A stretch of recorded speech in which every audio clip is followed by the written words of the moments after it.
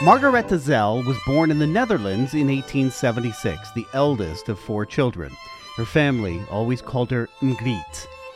They were simple people, didn't have much money. Her father owned a hat shop. Mgriet's parents divorced when she was 15. Her mother died a couple years later and her father remarried. The family fell apart. In her young 20s, Mgriet moved to Paris and began a new life as an exotic dancer with a new name, Mata Hari.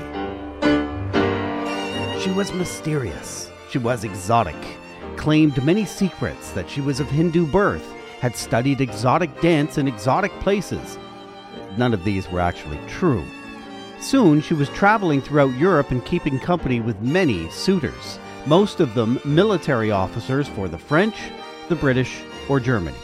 One of the German officers was Prince Wilhelm, son of Kaiser Wilhelm II.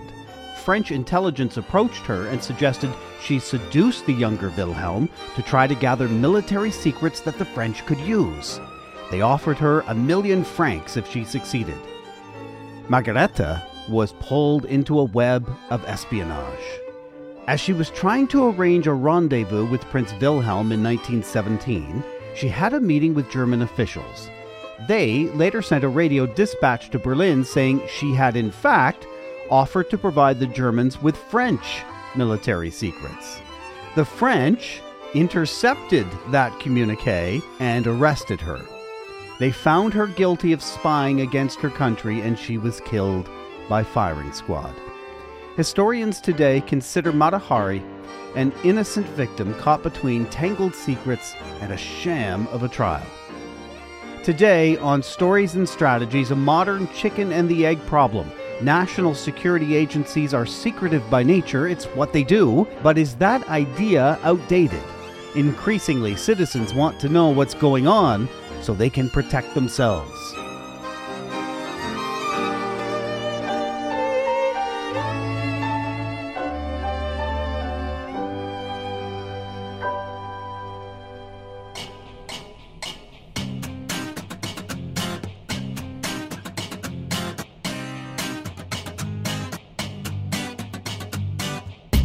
My name is Doug Downs. Music off the top composed by Carlos Cartel in 1935 for Una Cabeza. My guest this week is Phil Gurski, joining us from the Ottawa area of Canada. How are things in the Canadian capital today, Phil? Well, if I look over the horizon, Doug, 30 kilometers, they look fine to me, but all I can see are cornfields and small village life here. But I think it's probably pretty good. It's a farm. It's a farming area around Ottawa, right? Absolutely. People forget that the Ottawa, the national capital is kind of plunked down almost by mistake. Queen Victoria didn't want it here in the 19th century, and everything around is old farmland. Either that or Canadian Shield. Take your pick. Yeah, absolutely. Phil, you worked as a senior strategic analyst at CSIS, the Canadian Security Intelligence Service, specializing in violent Islamic-inspired homegrown terrorism. You were also a senior multilingual analyst at the Communications Security Establishment, CSE, here in Canada, specializing in the Middle East. You were the Director of Security and Intelligence at the SecDev Group. Did I say that right? SecDev? Yep. 100%. Okay, not bad. And you've given a number of media interviews and presentations on violent terrorism and radicalization across Canada and around the world. You now lead a company called Borealis Risk, and there's a link to that in the show notes. Mm-hmm. So, Phil, let's first set the tone for what these agencies are. Here in Canada, what is CSIS? What is the CSE? In the United States, what's the role of the FBI and the CIA? In the UK, what's the role of MI5? And for Australians, what is the Australian Security Intelligence Organization? Gotcha. So essentially, Doug, in a nutshell, Canada's part of what's called the Five Eyes arrangement. It's a post-World War II intelligence sharing club. It's the best in the world. And each of our countries sort of divides the intelligence pie in various ways. So CSIS, the Canadian Security Intelligence Service, used to be part of the RCMP until 1984 when it became civilianized. It's essentially an intelligence service, which means it collects information to help the government understand threat. CSE is the Signals Intelligence Organization. So it collects signals from outside of Canada to gain intelligence to help decision makers. Each of the Five Eyes partners has an analogy. In the States, it's a bit different. The FBI is kind of like the RCMP. They're both law enforcement and security intelligence. So they do both. The equivalent of CSE is called the NSA, National Security Agency. I'm sure it's well known to many of your listeners. In Britain, MI5 is the direct CSIS equivalent, not a law enforcement agency, and GCHQ is their SIGINT. And the Australians and the Kiwis down in New Zealand have exactly the same thing. So most of the Five Eyes partners have adopted analogous systems over the years in keeping with local laws and our constitutions and charters. There's some minor differences, but most of them do pretty well the same thing. Okay, eyes and ears domestically, eyes and ears internationally for national security and for threat. Roughly? Do I have that by right? The one thing that Canada lacks, which is kind of curious, we don't have a foreign intelligence service per se, like the CIA. Or MI6, the British Secret Intelligence Service, or even the Australians have one. It was decided way back in 1984 or so, when CSIS was created, Doug, not to give CSIS powers to collect foreign intelligence. Now, that's a whole other podcast I don't want to get into, but we are a bit of the anomaly there. Most of our European partners have, in fact, foreign intelligence services, and we in Canada thought maybe, the Canadian politeness thing, it wears a bit sometimes, I think. Constantly apologizing for things. Sorry. But we don't have a strictly foreign intelligence service per se. But CSIS is allowed to collect intelligence on security threats anywhere in the known universe. It's not restricted to Canada. Okay. It's only with regard to foreign intelligence, which is defined as what foreign states are doing, that it can't collect outside of Canada. So these intelligence agencies, they tend to be agencies put in place by government, but fully capable of investigating that same government if they have to. So while they're put in place by government, they kind of have to be at arm's length, or at least perceived to be, because they might have to investigate the government itself to collect, analyze, and exploit information in support of law enforcement, national security, military, and foreign policy objectives. We want them to know before we know, so we know that we're okay. So aren't they secret? I think I followed that. Aren't they secretive by nature, though? Like by their nature, they have to keep secrets. Absolutely. The one thing, Doug, that is drilled into you from day one when you work for these organizations is there's two things you protect with your life, and those are sources and methods. So where you get the information from and how you get the information. So just a bit of a story that might help your listeners understand. When I was at CSE in the late 1980s, early 90s, I worked in our cryptanalytics shop. This is a code-breaking shop. Now, countries encode their information for all kinds of reasons, good or bad. You can imagine that if country A found out that country B could read its codes, what would country A do? Well, it would change the codes overnight, right? It would, because it has to protect its information. So that's very, very sensitive information that is known to very few people, because you can't take the chance that your sources will dry up. So that's why people like me, when we go public, as I have and over the past 7 years with the CBC, CTV, etc., very careful to not speak to actual capabilities, because once you disclose that information, you're sunk. Your adversaries know what you can do, what you can't do, and they change to make sure that you can't collect on them and understand their motives anymore. So then how is communications a tool for them, other than they want to see and they want to hear before the rest of us? But then by the sounds of that, they just want to keep it secret. How do they use public relations and communications as a means of engaging the public? And why is that important for agencies like these? It is important because they need to explain to Canadians or Americans or Brits, whatever, why we're paying billions of dollars in intelligence collection. Because these agencies don't come cheap. Some of this equipment is extremely expensive. You have some very intelligent people that command very high salaries to do this. And I think that taxpayers want to know, why are we spending $1 billion a year on CSIS, or whatever the figure is? And if you don't say anything, there's a few problems.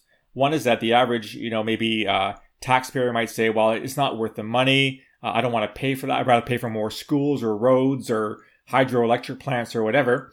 Secondly, when you create a vacuum, it gets filled by all kinds of things. And in my experience, you have people who claim to be national security experts say, oh, this is what they're doing, and this is why they're doing it, with no access to any inside information. And 9 times out of 10, or probably 9 times out of 100, they're actually wrong. So it actually is in the interest of the organizations to at least explain who they are, what they do, why they do it, but not how they do it. That goes back to sources and methods. Secondly, I think that Canadians have a right to know what our I call them our protectors, the RCMP, DND, CSE, etc., what they know in terms of what are the threats out there. What should you be worried about? Because often, Doug, the best source of information is your average person in the street who sees something a little bit wonky and says, that's not right. I don't think I like what's going on there. Then you pick up the phone, you call police, you call whomever to say, I just witnessed this. It strikes me as wrong. I thought you should know. If Canadians don't get that understanding of what the threat is, they don't know what to look out for. And they just become cynical taxpayers. Well, just another government project that's taking money out of my pocket. And we don't want that.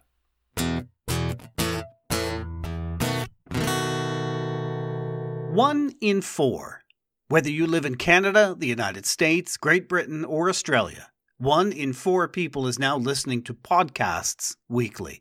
Not just weekly, but multiple podcasts every week. It's their preferred method of communication. If you aren't podcasting, you're missing 25% of your audience. At Stories and Strategies, we produce podcasts for clients anywhere in the world. Maybe a podcast is right for you or your organization. Want to talk about it? Send me an email personally, doug@storiesandstrategies.ca, and we'll set something up. Let's talk podcasts.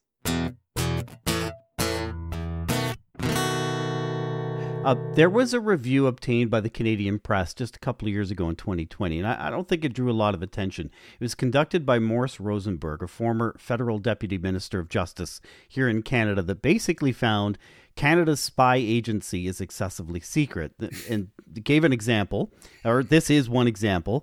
These agencies, all of them, all the ones you've mentioned across the world, they all suffer from that same perspective that they are too secretive. So go into the communication challenges that they've got. You outlined at a high level, look, people are going to draw their own conclusions, leap to their own conclusions. There will be darker, shadier characters, probably on the marketing side of things, who jump in and say, I'm an expert, let me explain everything. And probably what they're trying to do is sell their services to somebody. Precisely.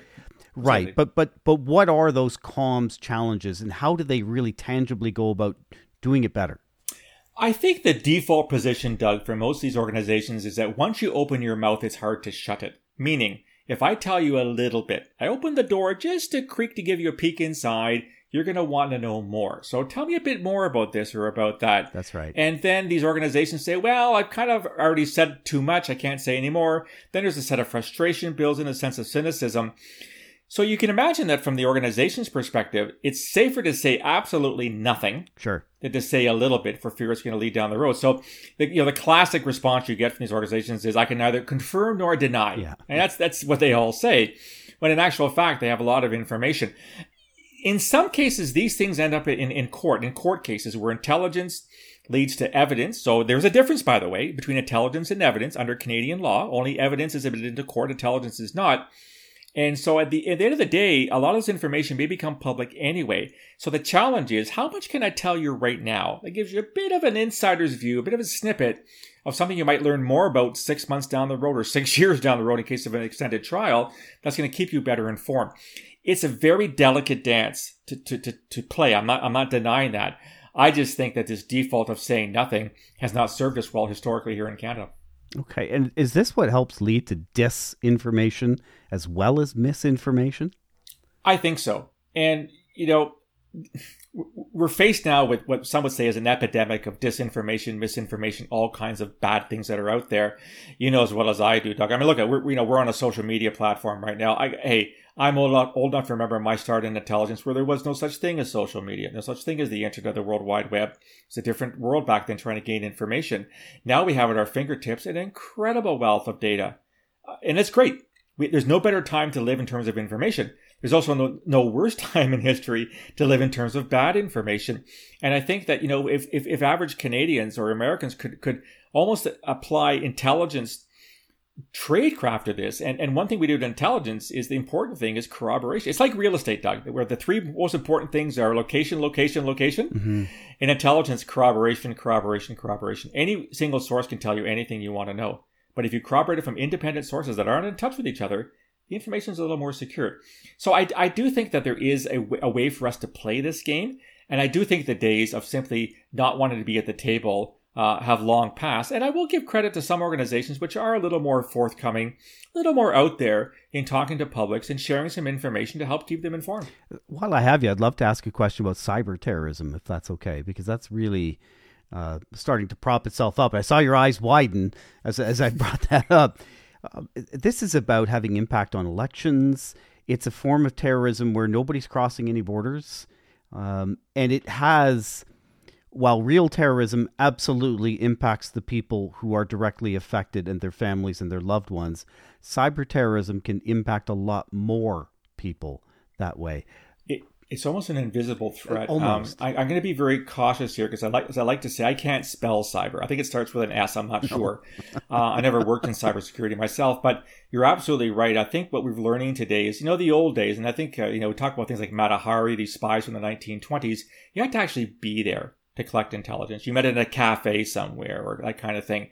Nowadays, and we're certainly seeing this with Russian trolls, for example, and other countries like the Iranians and the Chinese, are not moving, their butts from their desks, and they're gathering information. And more importantly, they're also spreading information. We've heard a lot about misinformation during election seasons, for example. We've seen that CSIS has been warning about Chinese interference in Canadian elections for decades now, and Russian interference. It doesn't seem to be taken seriously, which really kind of makes me wonder what governments think about why CSIS tells them these types of things.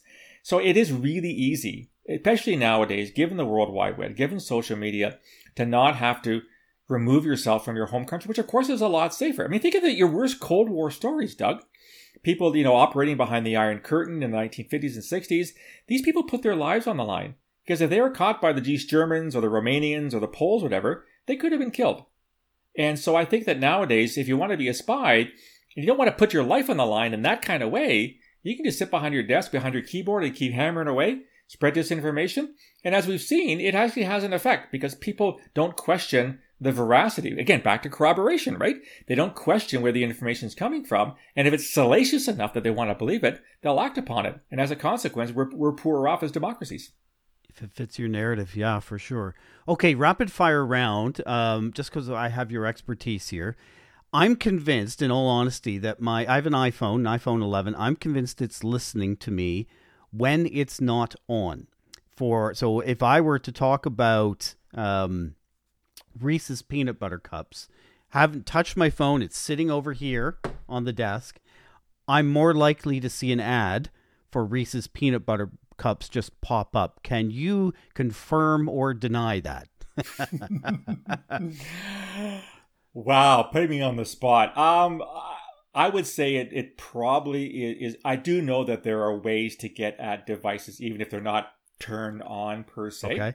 Again, it wasn't my specialization. But the other thing I just want to throw in here, Doug, I mean, you're a great guy. We've come to know each other. I think you're wonderful. I looked at your profile for about 15 minutes and found you were so bloody boring that I thought you weren't worth the effort to spend more time monitoring you, because there are more interesting people and more important people on the planet. So for all your listeners who think that CSIS and CSE and NSA and the CIA are spying on you, yeah, we looked at your file for 30 seconds and there wasn't a lot of there. Well, so we good. moved on to the next person. Sorry, I hate to deflate your bubble, Bob. It's Doug, working. It's working. My ruse on you is... No, I am. I'm a pretty boring guy. Obviously, you looked at my social media trail. It's an intelligence trail. Can anyone tap into my computer if I'm online and even see things that are deleted? In other words, is anything ever deleted on a hard drive, ever?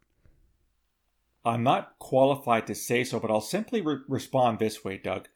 People talk about what the CIA is capable of doing, what NSA does, and things like that. We are our own worst enemies by basically being out there on social media, often, 10, 15, 20 hours a day. We are putting out information there. We're not putting up firewalls or any kind of protection devices against who can see it. And as a consequence, we're basically saying to the world, here's who I am. Here's everything about me. Come ahead. It's like a buffet. Here's me. Have at it. Eat what you want, and don't eat what you don't want. I think that people need to become a lot better aware of what they can do to sort of, tie down the hatches a little bit if they don't want certain information out there, because we're all too free with what we are and who we are. And there are mechanisms to protect your identity and to protect some of the information. But most people, they couldn't bother, right? I mean, when you sign up for a program, isn't there always that 40-page document at the very first that nobody ever reads and agrees to? That I scroll through. Exactly. Yeah, and probably sure. somewhere in there is saying, unless you choose not to share your data, the default function is for us to share your data. As a consequence, people don't read it and they don't protect themselves. Can agencies track me around town via my phone and cell phone towers? So this past weekend, I was in Montana. If an agency wanted to know my exact movements, what street, what time, where and abouts, can they do all that just through my phone? They can. In Canada, and I'm going to say in the United States as well, that's only done through a court warrant. So, CSIS can go to court. It's called a Section 21 warrant. It's like a Part 6 warrant for law enforcement in Canada. They can say, Doug's a real piece of work, and we're really worried about him. And here's what we know about him. Here's what he's done. However, to gain a better picture of what threat he poses to X, Y, or Z, we feel we have to be able to monitor his phone, his tablet, his computer, whatever kind of thing. And if a judge agrees with the case that's being presented based on the evidence at hand, the judge can grant a communications intercept warrant. That in Canada is the only way you can do that, to the best of my knowledge, legally. Now, you can get a scanner at... Is Radio Shack still around? Sorry, am I dating myself here? No, I don't think so. Whatever the Radio Shack became, people can get scanners because they do that for police scanners all the time. So it is possible, but for law enforcement or security intelligence to monitor you, Doug, they need a federal court warrant. Okay, last question. Can they secretly watch me on a Zoom call or an equivalent thereof? Same thing. If they can get an access to a warrant to your communications, they can do just about anything you get access to, as long as the judge agrees to it. That's amazing. Hey, Phil, thank you for sharing this. The idea of collaboration and engagement, really difficult role for these agencies worldwide. Really appreciate your time today. My pleasure. Thanks for having me on. If you'd like to send a message to my guest, Phil Gurski, you can email him. It's not secretive. The address is in the show notes. Stories and Strategies is a co-production of JGR Communications and Stories and Strategies podcasts. And the only thing we ask of you is, in the next couple of days, if you have a conversation with someone and it starts to go toward the topic we just talked about, mention this podcast. Maybe hold your phone closer to you so somebody else can hear you at the same time. Thanks for listening.